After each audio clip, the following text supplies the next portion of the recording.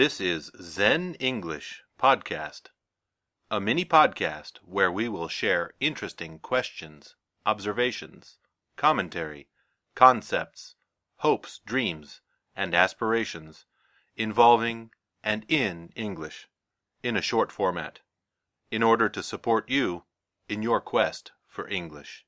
In this episode, Thinking in English. Do you think in English? Is thinking in English important? There's an old saying, wherever you go, there you are. Well, if wherever you go, there you are, so then there is your brain. If your brain is present, then your mind is present. And if your mind is present, then you are thinking. Thinking in English can be one of the best ways to improve your English. Many people think, oh, that's impossible. But think about it. Do you get into good physical condition by not doing exercise? No.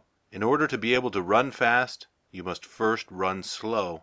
Well, in order to produce English, you need to be able to produce English in your mind. Thinking occurs in language. According to Noam Chomsky, noted linguist and activist, the internal mechanism that is thought is done in language, and it is almost never turned off. Let's listen to Dr. Chomsky.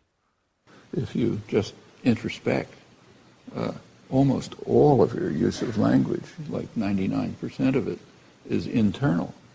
You can't go for a minute without talking to yourself. It takes a tremendous act of will to stop talking to yourself. Well, that's obviously not communication. That's thinking.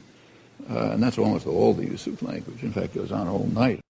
So if 99% of our language is in our mind, think about the great benefits of turning just 1 or 2% of that internal language into English.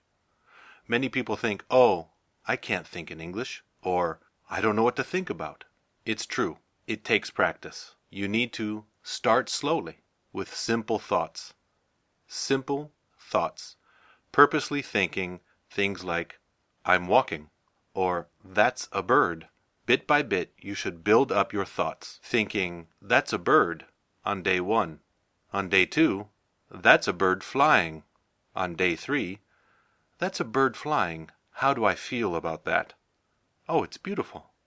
And you continue on with an internal dialogue, slowly built up over several days. Eventually, with great practice, you will be thinking your original thoughts in English. Set aside a time, set aside a moment to be thinking in English. If time is a problem, then I recommend that you use a moment of your day. Think in English in the shower. Think in English after lunch.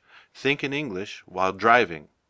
It doesn't matter where or when you do it, because you can do it at any time, anywhere. The important thing is to develop the habit of thinking in English. Start slowly, build, and then you will be on the road to original thought in English. This will have benefits in your communication, in your peace of mind, and it will show you that another old saying is true. When you speak another language, you gain another soul. This has been Zen English Podcast.